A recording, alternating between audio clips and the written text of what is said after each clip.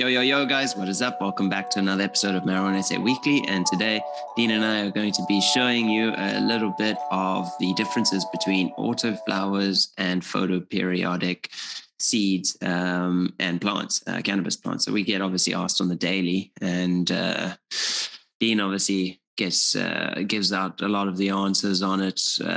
How many times a day? Couple. And it's and I mean, on the online, it's also something that's searched quite heavily. There seems to be still a deficit of information within South Africa as to what the difference is. So even though this is something we've spoken about before, we thought it would be cool to revisit the topic and just have a look at what the actual differences are between photoperiodic cannabis seeds and autoflowering cannabis seeds. We stole some images just off the web, and I think they were from the 420 Buds website and some other content, but yeah, nothing in here is originally ours. Just letting you guys know. Okay, Dean, where do we, you want to start here? You must just let me know when to pop onto the next screen. Okay, yeah. So, I mean, the main difference between the two kinds of plants is the genetic makeup. Like the most photoperiodic seeds contain what was known as sort of sativa or indica bases, and would have been originally found in areas where you have longer summers or long summers and where the light cycle would drastically change, whereas an autoflower plant would have been the original autoflower is a strain called Ruderalis. Ruderalis was a strain of cannabis that originated in places where there were incredibly short summers, and a lot of the time the sun would never set during that period. So for that plant to survive, it was unable to rely on light cycle to complete its life cycle. And it would have then just relied on maturity or age. So basically, the plant would flower out under technically a 24-hour of sunlight. Ruderalis generally, though, has very, very low. It has an interesting plant structure, but it has very, very low THC. So what the clever breeders have done is they have bred in sort of more stable, higher THC photoperiodic strains. And then they have bred the autoflowers so that they are giving sort of higher values of the autoflower trait. However, also the autoflower trait is recessive. So if you take that line further without constantly looking for the autoflowering gene in it, you could actually breed out the autoflower trait from it. And just a little sidebar here. Personally, I've seen sort of in batches of maybe there's like a 1% chance you're going to get an autoflower that doesn't auto. I've personally had them, and I've also seen in a lot of the seeds that we've moved over our time, that it does happen. And I think personally that comes from that specific trait being recessive. So photoperiodic relies on light cycle to go into flower, whereas autoflower relies on age and maturity.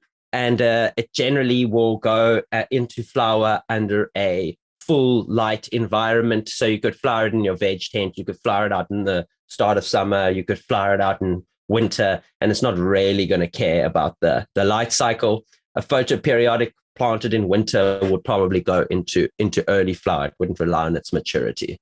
Yeah, so like the nice thing is you can sort of one bonus like with the light cycle is you can have plants at different ages, stages. You can plant at any point in your tent, and you can have it's not really going to affect it. Besides, like it's going to be a little bit of an inconvenience. But whereas if you try to do that same thing with photoperiod, it's not going to gel. You're going to have to try get all your plants at the same age for it to, for you effectively to flower out at one point. Yeah, and also just before we move on to the next slide, you can also, the major difference for me personally, between autoflowers and photoperiodics is the size and the yield. I mean, you can clearly see in this description here from the 420 Fast Buds that the photoperiodic plant is far larger.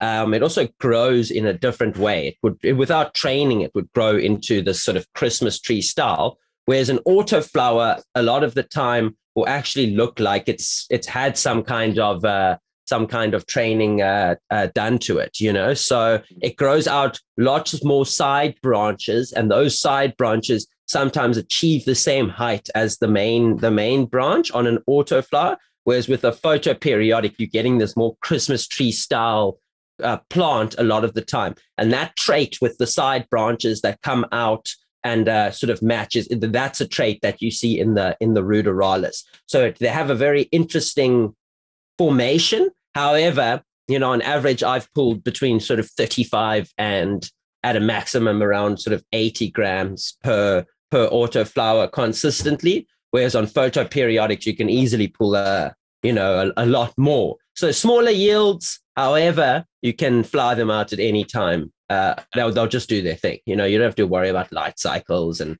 all of that. Are autoflowers more beginner friendly than photoperiodics?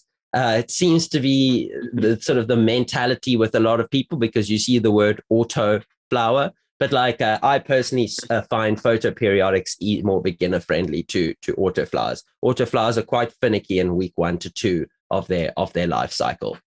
Yeah, the photos seem to be a little bit stronger from time to time, but that's just, I think that's just anecdotally.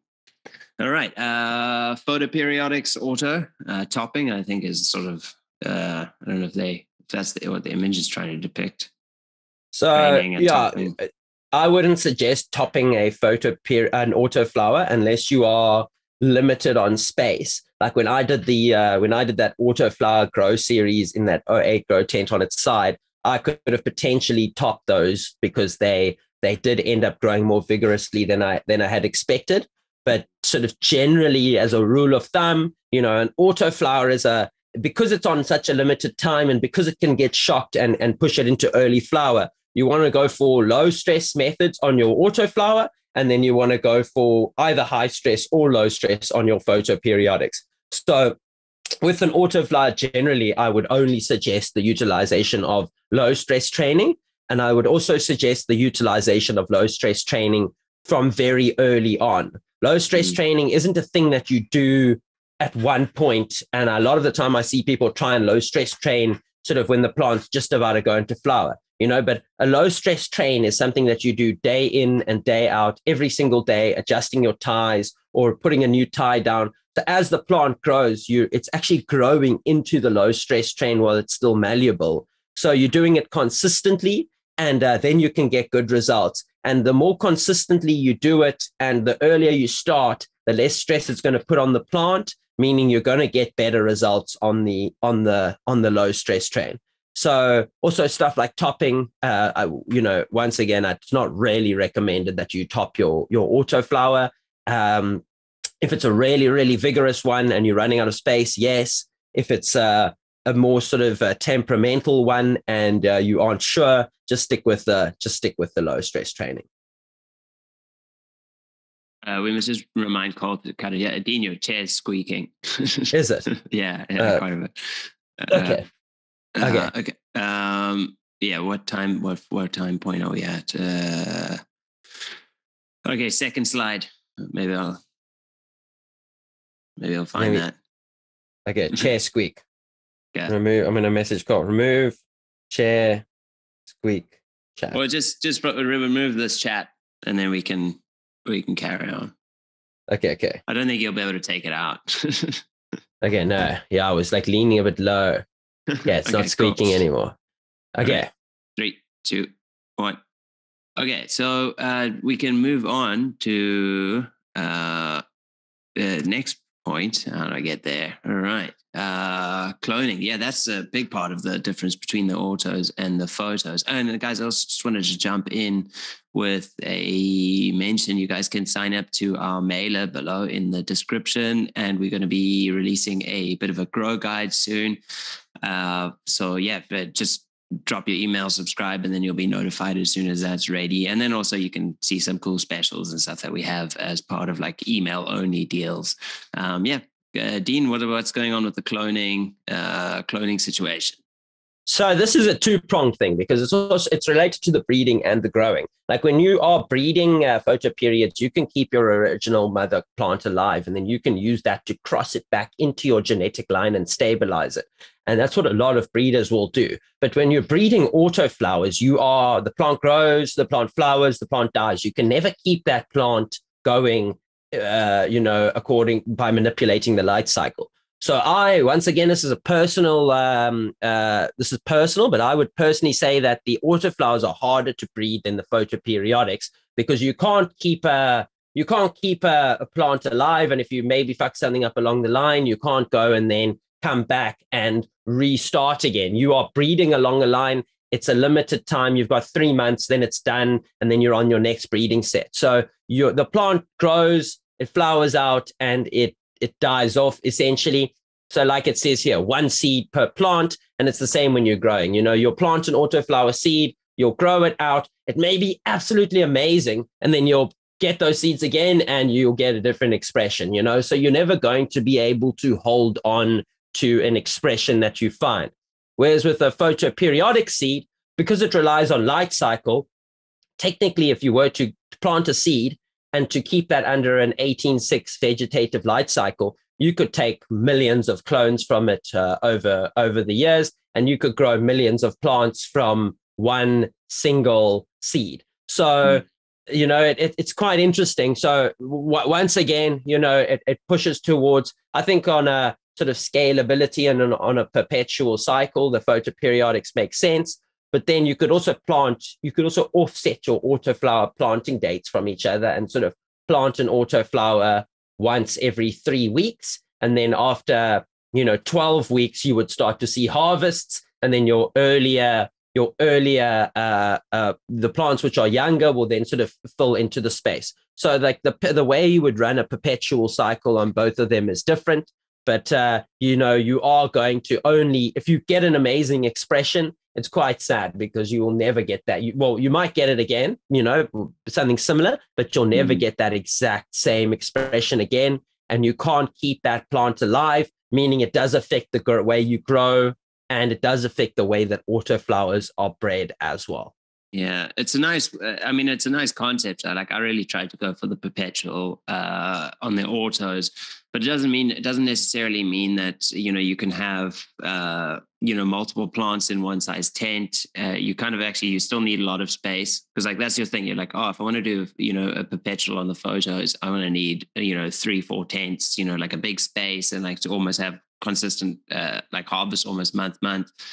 But the same with the autos, you need loads of space to get around because you're trimming plants at different phases. You do, each plant's in its different cycle. You're doing training at different phases. So we can't really have a clear winner on either of those. But yeah, cloning is a massive advantage. Now let's have a look at the light cycle. I mean, we have mentioned it, but what's the brief here? Yeah, so you can see now on the way that it's basically as I've just mentioned. So this would be considered a perpetual harvest. In a photoperiodic, you would need 2 smaller spaces, one where you'd keep it an 18:6 vegetative cycle, and then one where the light would be 12 on, 12 off, and that would be your flowering room, and your vegetative room would feed into your flowering room. Whereas with an autoflower, technically, you could just do it all in one slightly larger space, as Andy just mentioned here. So you can see the seedling phase, the veg phase, the early flower, and the late flower all in one space. Now, personally, I wouldn't do that because you want to have a higher humidity during your vegetative cycle and a lower humidity during your flowering cycle. But if you're limited on space and you never want to run out of weed and you're willing to pay the attention to detail, it is possible to be able to do that. So the autoflowers they simplify the light control aspect by not having to adjust anything. But also I personally feel with the timer, you can it's not that complicated to control light cycle. So it's once again, up to preference, but it does kind of depict the differentiation in the way that you would handle the two different plants. And once again, in this example here, you can see that the autoflowers came out far smaller than the photoperiodics. And 9 times out of 10, for me personally, that's been the case. It's, I mean, you're like, I really want to emphasize the attention to detail, because if you are going to go for like one tent and all the plants, you really have to, like, each plant, each plant's on a different, it's difficult to track a feeding schedule unless you sort of label each plant. And then you have, this one's this age, this one's this age, this one's this many weeks. And then you have a seed that doesn't take. So now there's a 3 to 6 week gap in. So it's kind of also, it's not like you can hold a pattern. Each plant sort of has to have its own label.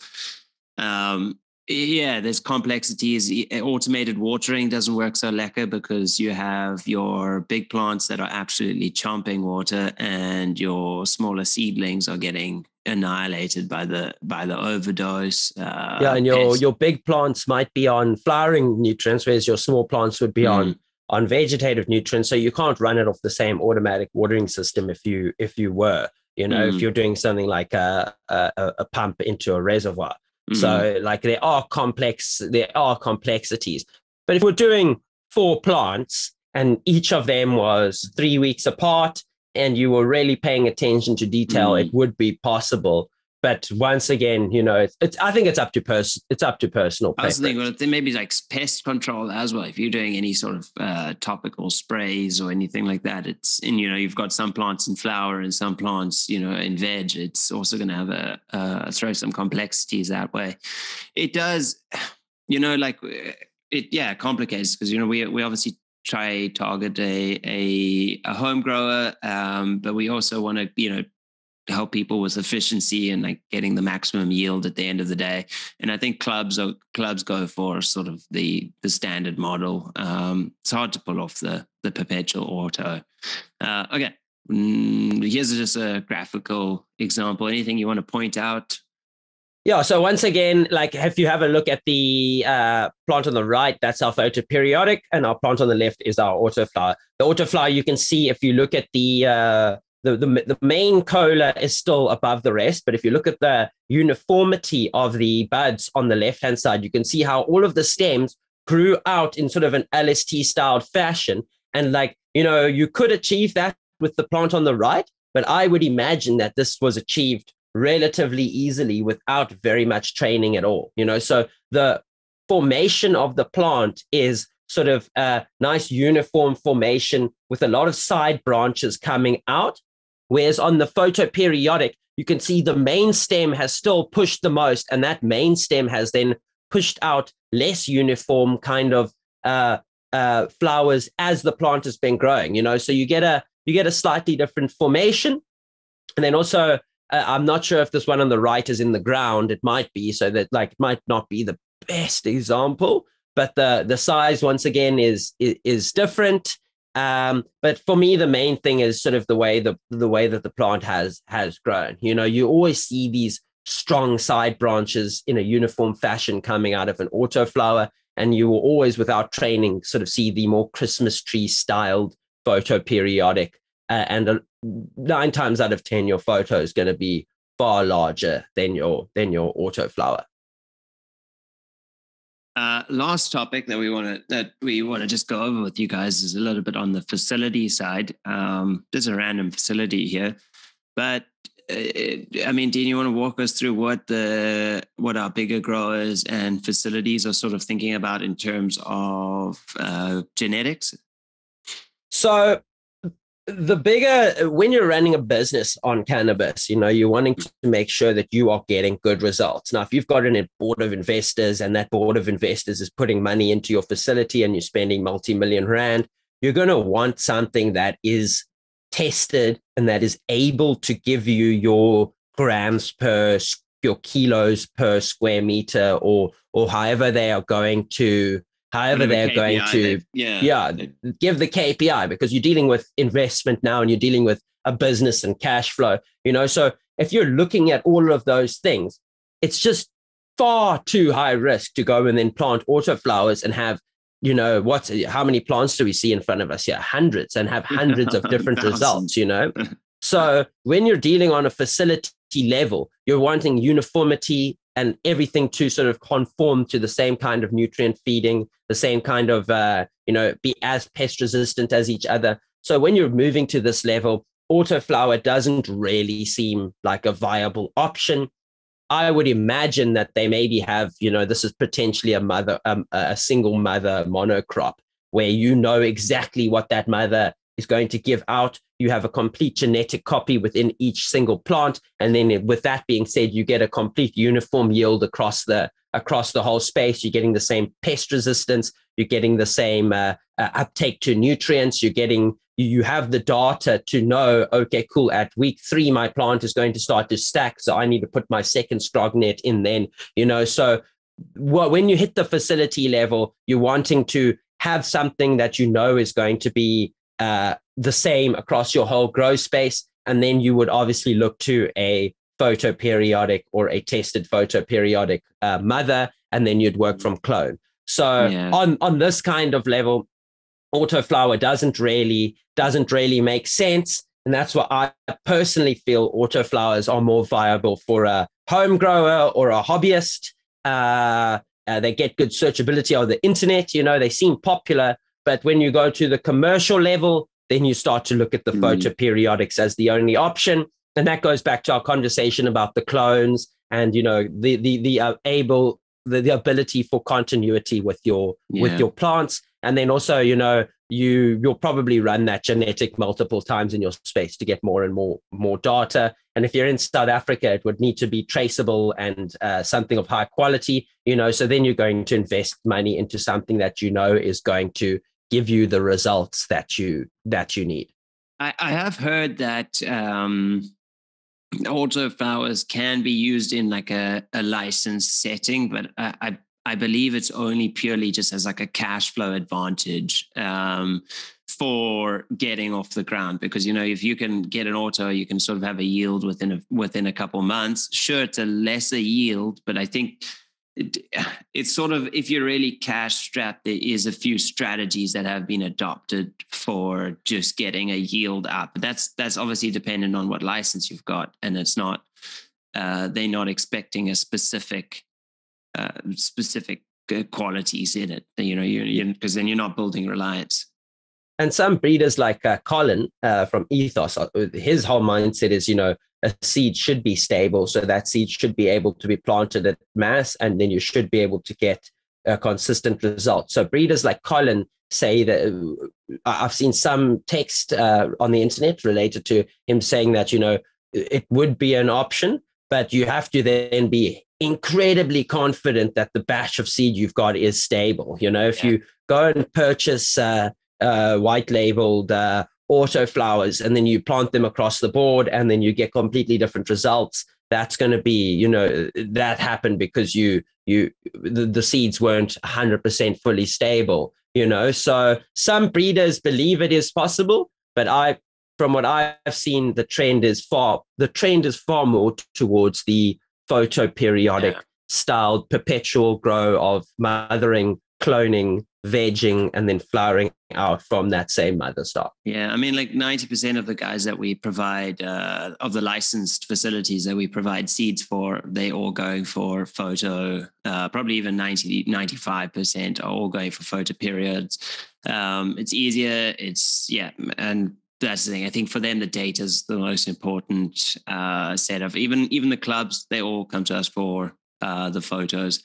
All right, guys, that's pretty much photo periodics versus autoflowers in a nutshell. Hopefully you guys learned something and can guide you through your decision. For those guys that are new to growing, this should have helped a lot. And for those that are regulars on the channel, hopefully we didn't overlap on some stuff, but we thought we'd bring you some fresh content on this topic, because it's been a while since we've touched on it, and we still have to help put out as much education. And some of our older videos tend to just they need reviving from now and again. Please make sure to subscribe and like. It does help this channel grow, because we very obviously demonetized and we're hidden behind an age restriction. So you guys that are watching this are our only audience on YouTube. We don't get shown to most of YouTube. So yeah, the support really goes a long way. And make sure again to sign up to that email list. That also will give you access to be able to look at our grow guide or purchase the grow guide when it comes out. and that will be probably in the next month or so. So till next week. Peace, guys. Peace, guys.